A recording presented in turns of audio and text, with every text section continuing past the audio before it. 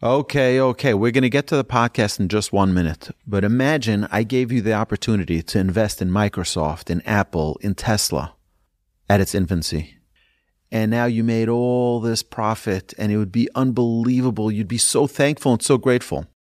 I believe that day is today for Torch.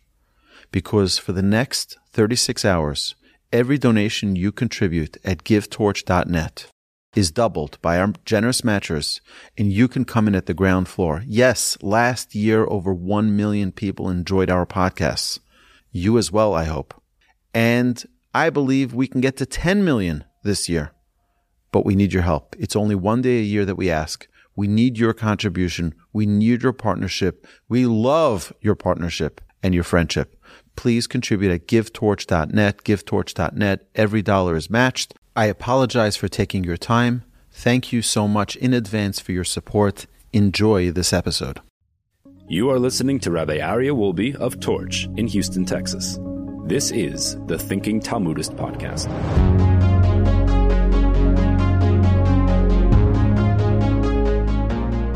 You know, it reminds me when they were doing a developers conference for Microsoft. So the CEO, the Jewish guy, I don't remember his name, he gets on the stage and he's like, developers. So by me, it's just the opposite. It's Talmud. Like the Talmud is the most remarkable teaching because it gives you all of the rest of the story that's required to understanding Torah. If a person doesn't have a connection with Talmud, it's very difficult to make any sense out of the Torah. It's very difficult. So the Talmud gives us an insight that we learn so many beautiful things in the Talmud. I mean, all of the guidance of Torah is through the lens of the Talmud. So let's begin. We are on Chaf Beis Amud Aleph on the 22a. We are on 22a in Tractate Shabbat. Last week we talked about the positioning, the location of the menorah, where it should be placed. We discussed it should be placed on the right side of the doorway, on the left side of the doorway, because you have the mezuzah on the right and you'll have the menorah on the left. And like this, when we walk into our house, into our homes, we will be encircled, we'll be surrounded by mitzvahs. We have the mezuzah on the right, the menorah on the left. That's beautiful. Also, we discussed that it shouldn't be too high or too low. It shouldn't be, so high that you can't see it looking up. It's like 4 stories up. It's 40 feet up, or too low that it can catch onto something and make a fire. So these are things we need to be cautious about. Just as a general side note, Hanukkah is great. Hanukkah is beautiful. There's a danger if people aren't careful with lighting a menorah and leaving it unattended. There's stories, sadly, every year of houses burning down because of fires that started by a menorah, catching onto a drape or catching onto the wall or catching onto the tablecloth or whatever it is. It should be very, very careful, very carefully placed in a safe place by the window so that, and ensured, hopefully, that it's not going to catch on to anything else. Generally speaking, I think it's a good idea not to leave a fire burning without anyone at home, so that someone should be monitoring it regularly. Okay, the Gemara returns to the question of whether one may make use of a Hanukkah lights illumination. We mentioned last week that one should not use the menorah light for any personal use. So, if you light your menorah, and you want to read a book, you shouldn't read a book to the light of the menorah. We don't have permission, we don't have the right to use the light of the menorah for our own personal use. The only purpose of the menorah is to look at them, to gaze upon them. Our sages, the Hasidic masters, tell us that the light of the menorah has incredible power of spirituality to infuse us with holiness through our eyes. There are many, many important lessons that the Hasidic masters delve into. What is the depths of the whole holiday of Hanukkah? Very, very important lessons. Hopefully we'll get to them in the coming weeks. Amar Rav Yehuda, Amar Rav Asi, Amar Rav. Rav Yehuda said in the name of Rav Asi, who said in the name of Rav, Asur lehartzos ma'os keneged ner Chanukah. It is forbidden to count money opposite the Chanukah light. Right? There is a dispute between the earlier commentaries as to whether or not Rav Asi takes issue with Rav, whose ruling above was attributed to his holding that it is forbidden to make use of the Chanukah light's illumination. The Baal Hamor, one of the commentaries, understands that Rav prohibited use of the Chanukah light even to perform other mitzvahs. So what's if I'm using the Chanukah light to give charity, to count money to give charity? So that's doing a mitzvah. According to the Baal Hamor, it shouldn't be used for that. While Rav Asi maintained that only non-sacred use, such as counting money for other purposes, were proscribed and prohibited. Rav Asi was concerned about the Chanukah light being treated disrespectfully and therefore prohibited only non-sacred uses. Rav, however, viewed the Chanukah light as a commemoration of the temple menorah, which was not used even for other sacred purposes. According to the Ran, however, Rav Asi concurs with Rav that even mitzvah uses are forbidden. Rav Asi is only coming to teach that even minor usage, such as counting money, are included in the prohibition. Okay, so now the Talmud goes on to bringing different proofs from other areas as to whether or not you can or cannot use the menorah light for anything else. I want to move on to a little bit further down the page of 22a in Tractate Shabbat. The Gemara elaborates further on the requirement to act respectfully towards all mitzvahs. We have to have a proper respect for all mitzvahs. I'll give you an example. So sometimes people wear a tallis, and the tallis is dragging on the floor. The strings are dragging on the floor. That's disrespect to the mitzvah. It's a special mitzvah, a commandment in the Torah that any four-cornered garments needs to have tzitzit. It needs to have the fringes on it. And having it drag on the floor is disrespect to the mitzvah. If someone is wrapping tefillin, the straps of the tefillin shouldn't go on the floor. You can put them on the table, because while you're turning them around your hand, they could be, on the floor. Try to avoid that because it's not respectful for a mitzvah. Now, is it a prohibition? No. Does it make it unkosher? No. But to have the proper respect for a mitzvah. Itmar, it was stated, Rav Amar ein madliki miner liner. Rav said that we may not kindle from one Chanukah light to another Chanukah light. Ushmuel Amar madlik, and Shmuel said that you may kindle in this fashion. Rav Amar ein matir tzitzis mi beged lebeged. Rav said that you may not unfasten tzitzis, the strings, the fringes, from an old four-cornered garment in order to reattach it to a new four-cornered garment. Shmuel Amar matir mi beged lebeged. While Shmuel says that we may unfasten tzitzis from one garment and transfer it to another. Rav Amar ein halacha Rav Shimon begrira. Rav said that the law does not accord with Rav Shimon in the case of dragging. The Gemara will explain the reference.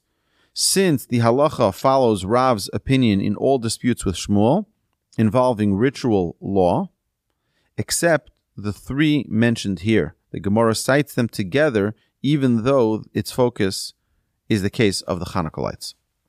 Okay, so what were the arguments?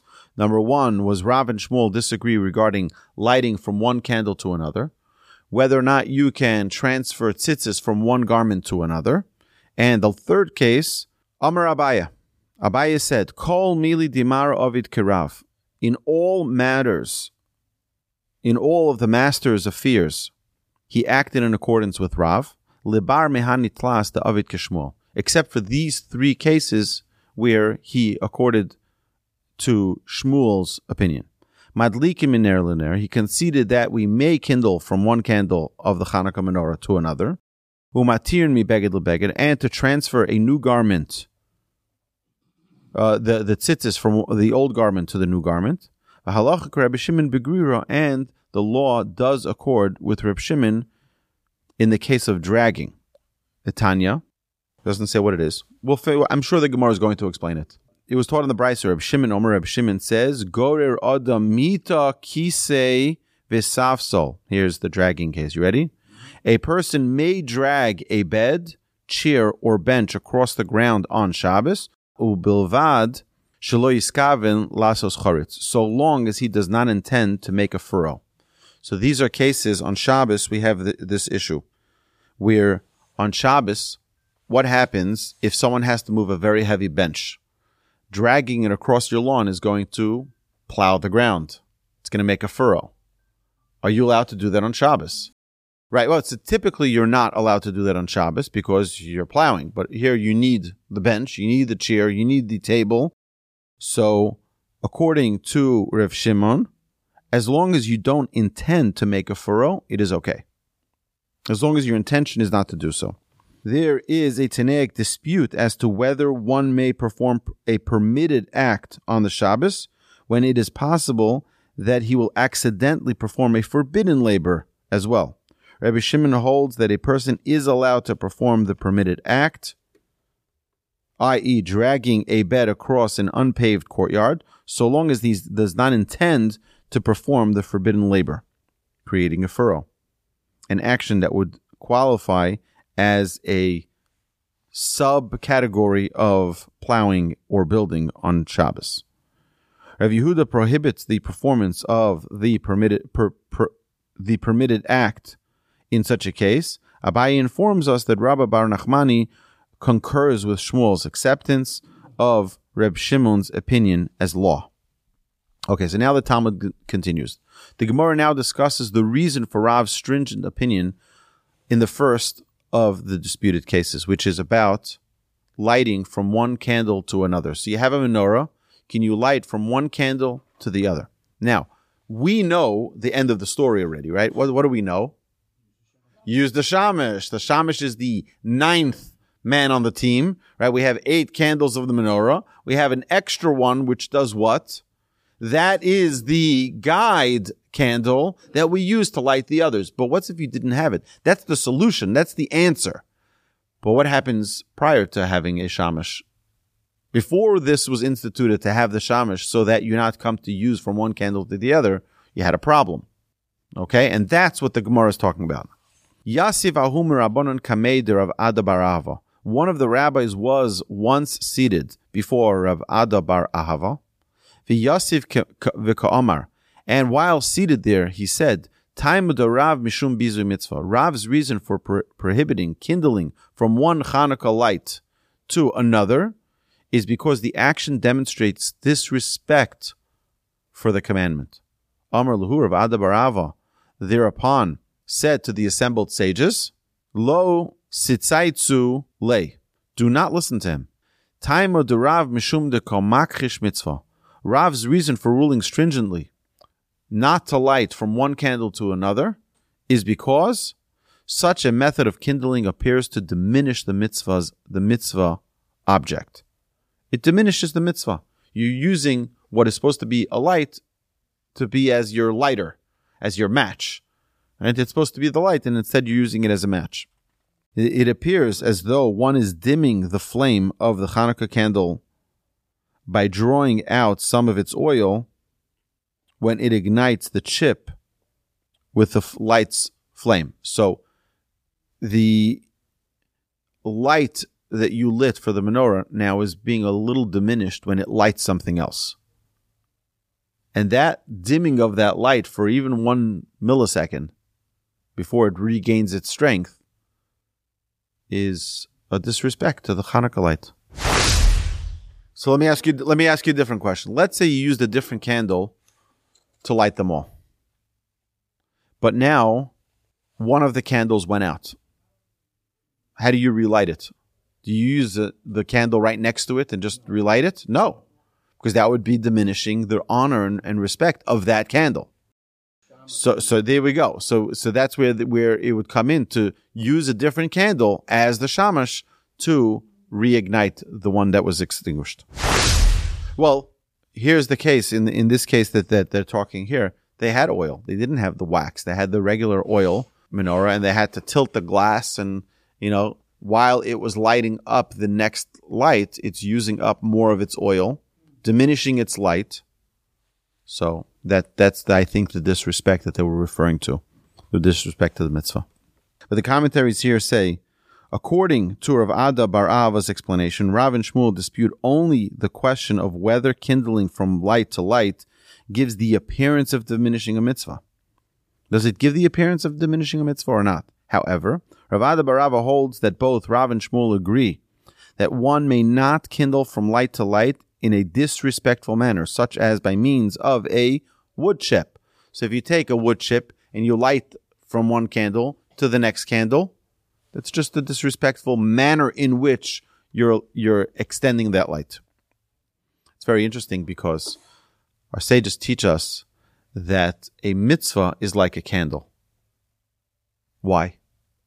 So, here's the most amazing thing. When you give someone else the opportunity for a mitzvah, we always think that it's a zero-sum game. So, there's a limited amount of reward that's going to be distributed, and now you got to split it between yourselves. So, imagine like a pyramid scheme. All right? So, it's only this amount, this much money, and now, what are you going to do? That's how much there is. However, that's not the way it works in God's world. Every time you do a mitzvah, and every time you have someone else do a mitzvah, you inspire someone else to do a mitzvah, guess what happens? Now, one didn't become 50 each, right? They're 50 cents each from the $1. Now, the $1 became $2. Now you each have one.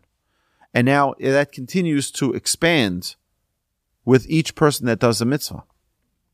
So if you inspire someone, you teach someone how to do something, that's a good deed, that's a mitzvah, guess what? You get the reward for the mitzvah that they performed. That's amazing. I say that we need to be hoarders of mitzvahs. Hoarders. How do you hoard mitzvahs? By giving more opportunities for people to do mitzvahs. Because you get that interest. You get the principle and you get the interest. It's an incredible gift. Where do we learn that from? We've said in the beginning, it's compared to a candle. Because if everyone is standing around holding a candle, and I take from my candle and I light your candle, what happens? Now we both have a candle. And then the next candle, my candle wasn't diminished because I lit your candle. And that's the same idea of a mitzvah. You don't extinguish the mitzvah that was done. You don't minimize the reward either by giving someone else an opportunity to do a mitzvah. On the contrary, you get the reward as if they did it. So he's saying that the way in which it's done needs to be done respectfully, but also when something is done for a mitzvah, it needs to be staying as a mitzvah. Meaning it needs to stay with its proper usage. I'll give you an example. Okay, if someone has a mitzvah, let's pick any mitzvah. There's a mitzvah to honor a king. Okay, a mitzvah to honor a king. If the king has to go and clean up the floor, that would be disrespectful, right? Why? Because that's not your job, right? Yeah, but I'm just a human being, right? But that's not your job. That's not where you need to be dealing with. That's not what you need to be dealing with. There's other people who can do that. When we light a menorah, the menorah is the king right now.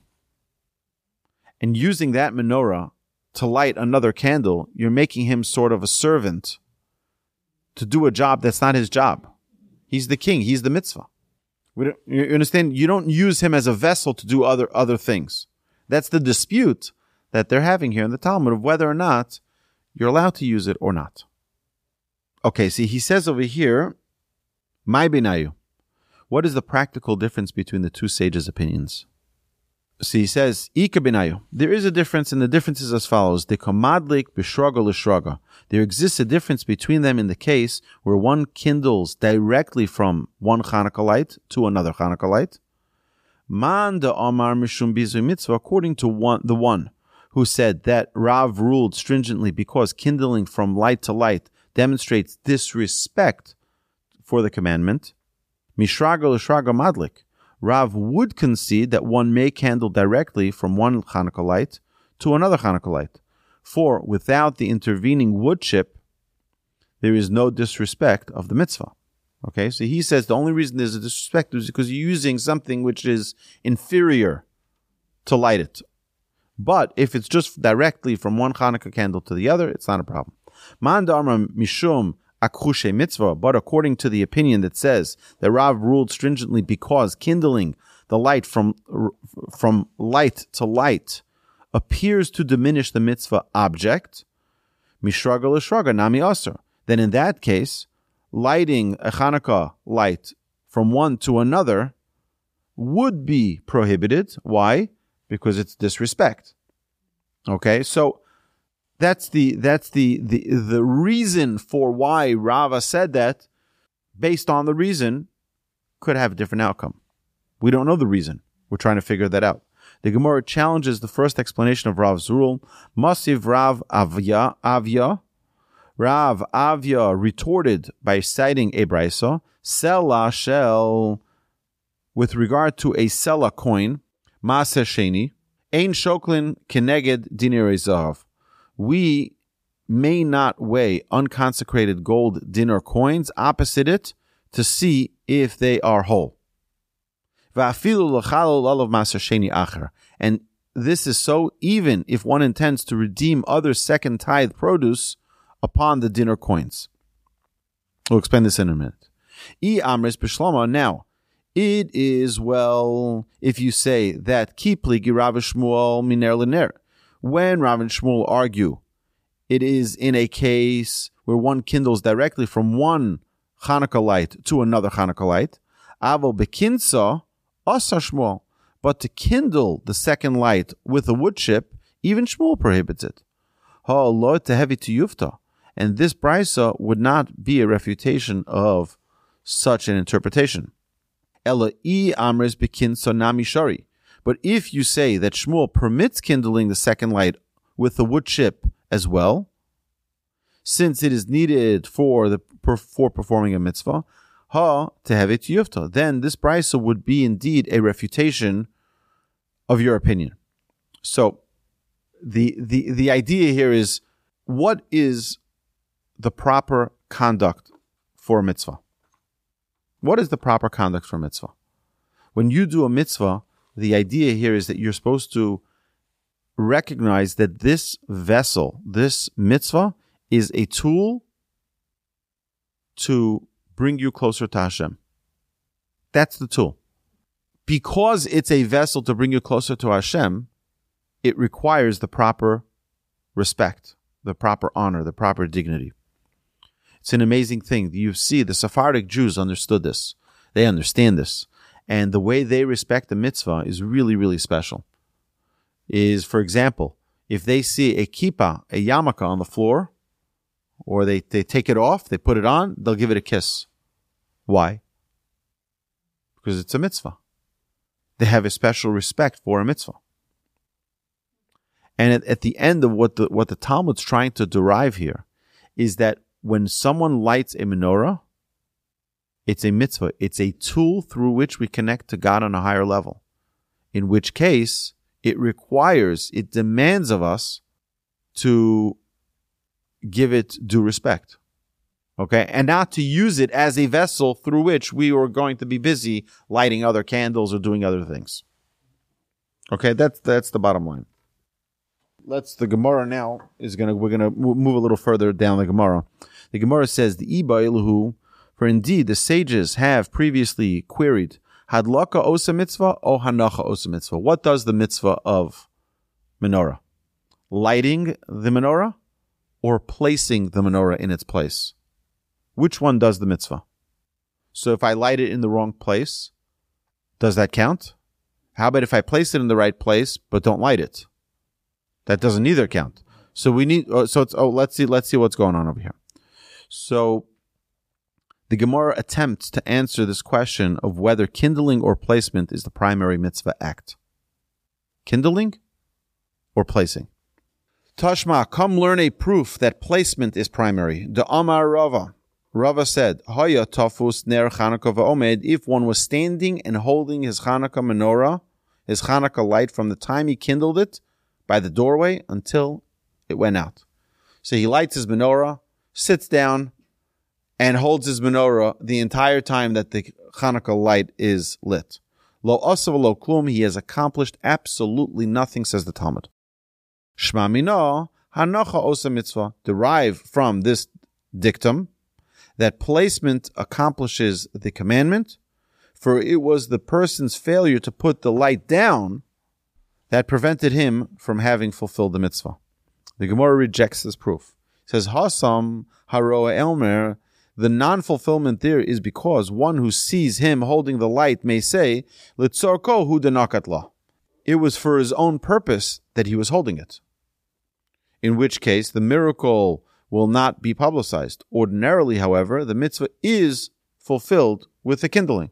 In that specific case, we assume that he only lit the menorah because he wanted to have the light. He was cold. He held the menorah so that he can be close. Or he, whatever personal reason he may have. But he wasn't lighting it for the mitzvah. He was lighting it or to publicize the miracle. He was just lighting it because, right? And that's why he held it.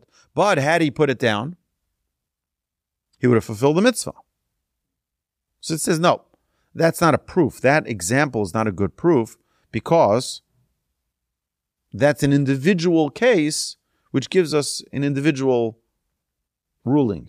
But it's not, you can't learn that to other things. So the Gemara now takes the opposite tack. Tashma, come and learn proof that kindling is primary. The Amar Rava said, Hidlika bifnim v'otzia, if one kindled the Chanukah light inside the house and then carried it outside to place it by the doorway, lo asa klum, he has accomplished nothing.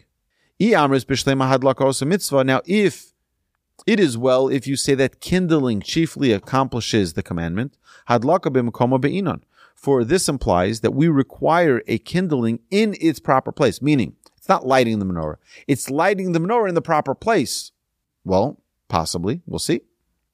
Hadlaka b'mkomo be'inan. We need the hadlaka. We need the kindling to be in the proper place. Mishum hachi lo asa klum. Because of this, it was not lit in the right place. Because he lit it one place and moved it to another place. So now it's not a lighting.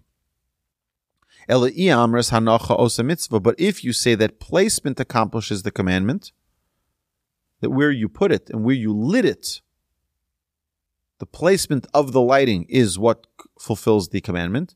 Amai lo asav lo kum. Then why did he do nothing? He placed his Chanukah light in the proper location. We must therefore conclude that Rava's dictum that kindling constitutes the primary mitzvah act is indeed what does it. Kindling it in the right place. And if you move it to the right place, it doesn't count. It has to be lit in the right place. The Gemara rejects this proof as well now. The Gemara says, Hasam Nami, there also the non-fulfillment is because, no, it's not the same as Shabbos candles. Shabbos candles in general, good question, Bobby. Shabbos candles are muktzah. You can't touch them after they're lit. Once they're lit, you cannot move them. So that's a different issue. Now, there is a way around it, the halacha says. What's the way around it? If you have the Shabbos, if you light the Shabbos candles, for example, many people like to have, where does this whole, having a candle at a romantic dinner, it comes from Shabbos, by the way. People, this is already thousands of years where women are lighting Shabbos candles and they would have it on their Shabbos table. But what happens? You need to clean the Shabbos table now or change the tablecloth, and you have the Shabbos candles. You can't move them because it's muktzah. It's something which is designated for weekday activity. Why is it designated for weekday activity? Because guess what? We don't light Shabbos candles on Shabbos. We light Shabbos candles before Shabbos. We're not allowed to light a light on Shabbos. So it's for pre-Shabbos activity, not for Shabbos activity. Therefore, you can't move it. So what do? You need to change the tablecloth, and you have your candelabra on the table.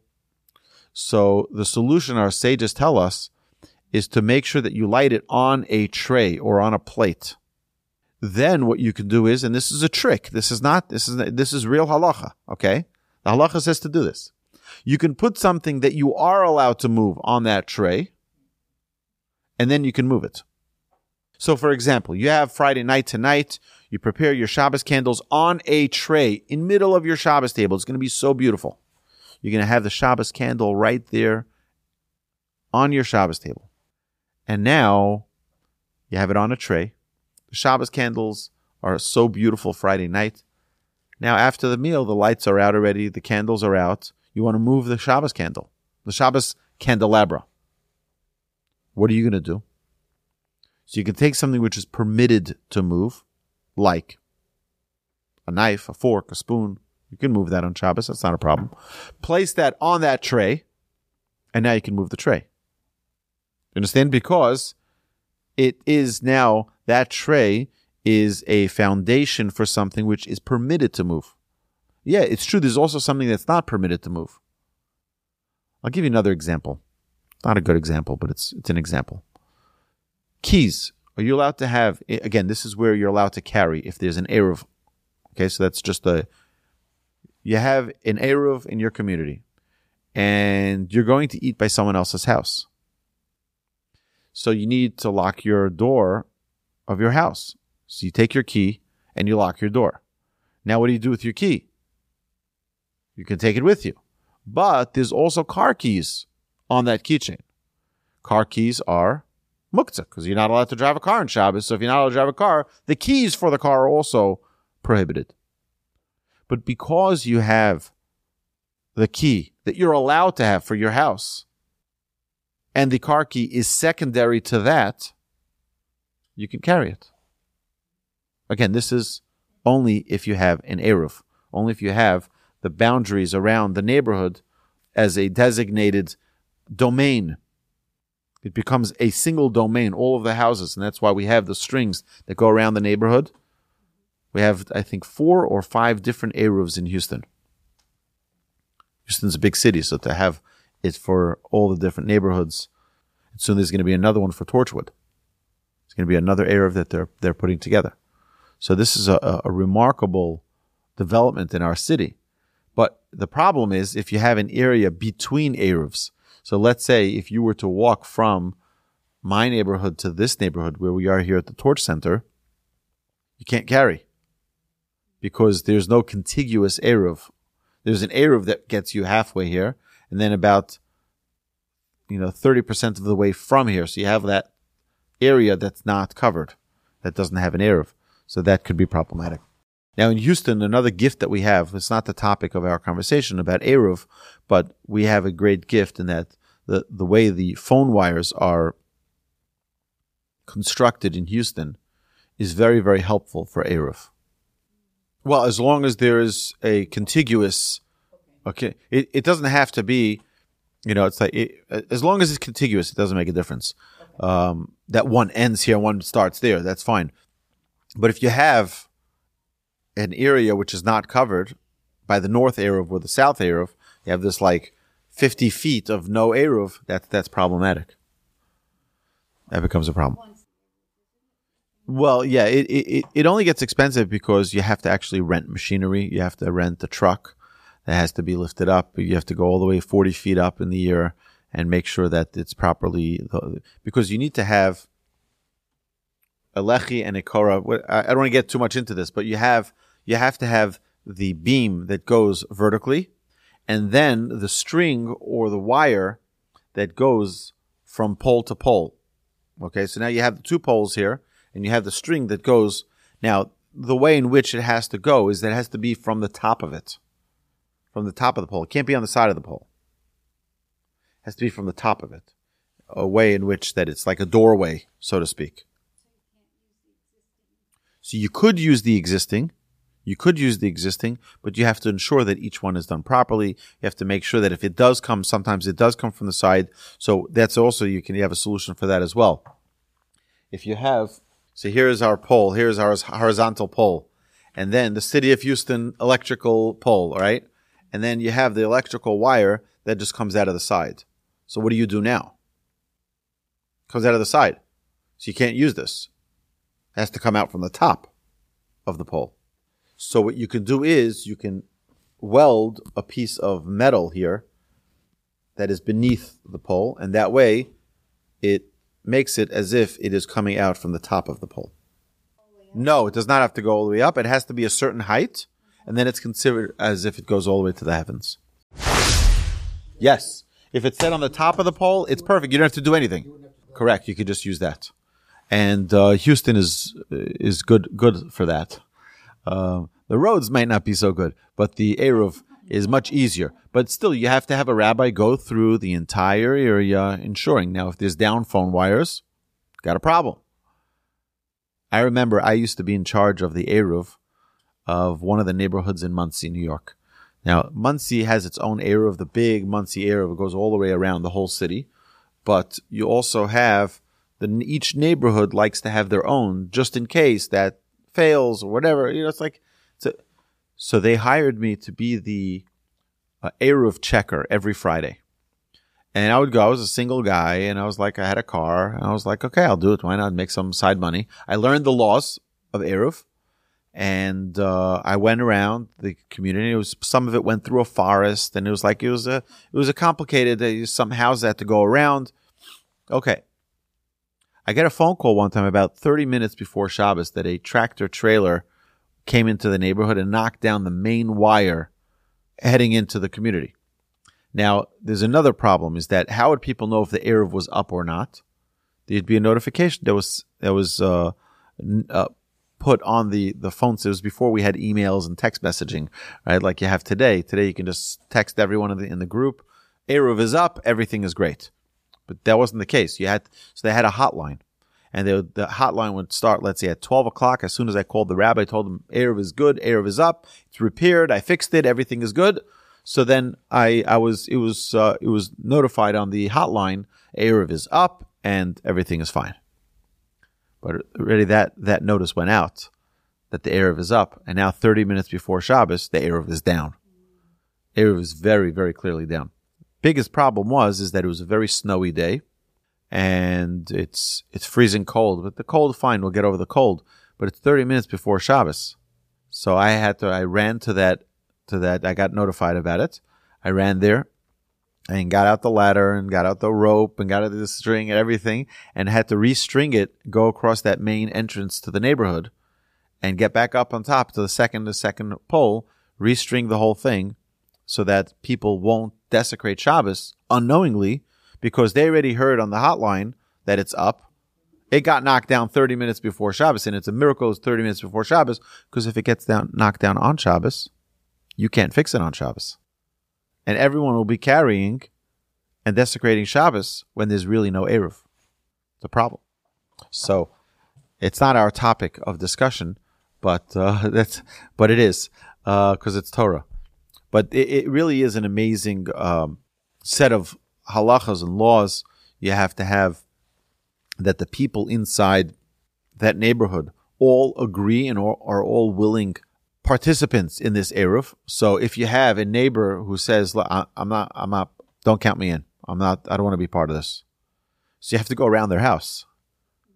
Right? There's a lot of interesting dimensions to this halachas.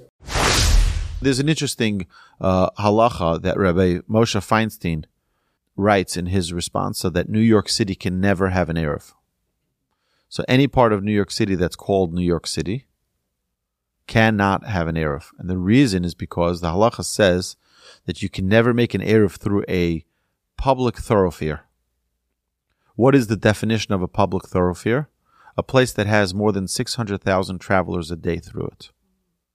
Because New York City has way more than 600,000 people driving in and out of it every day, it's considered a public thoroughfare, and you cannot place an Eruv on New York City, even though it's not an area in Brooklyn, right? But it's the 5 boroughs of New York City. So you have Brooklyn, Manhattan, all of the other Queens.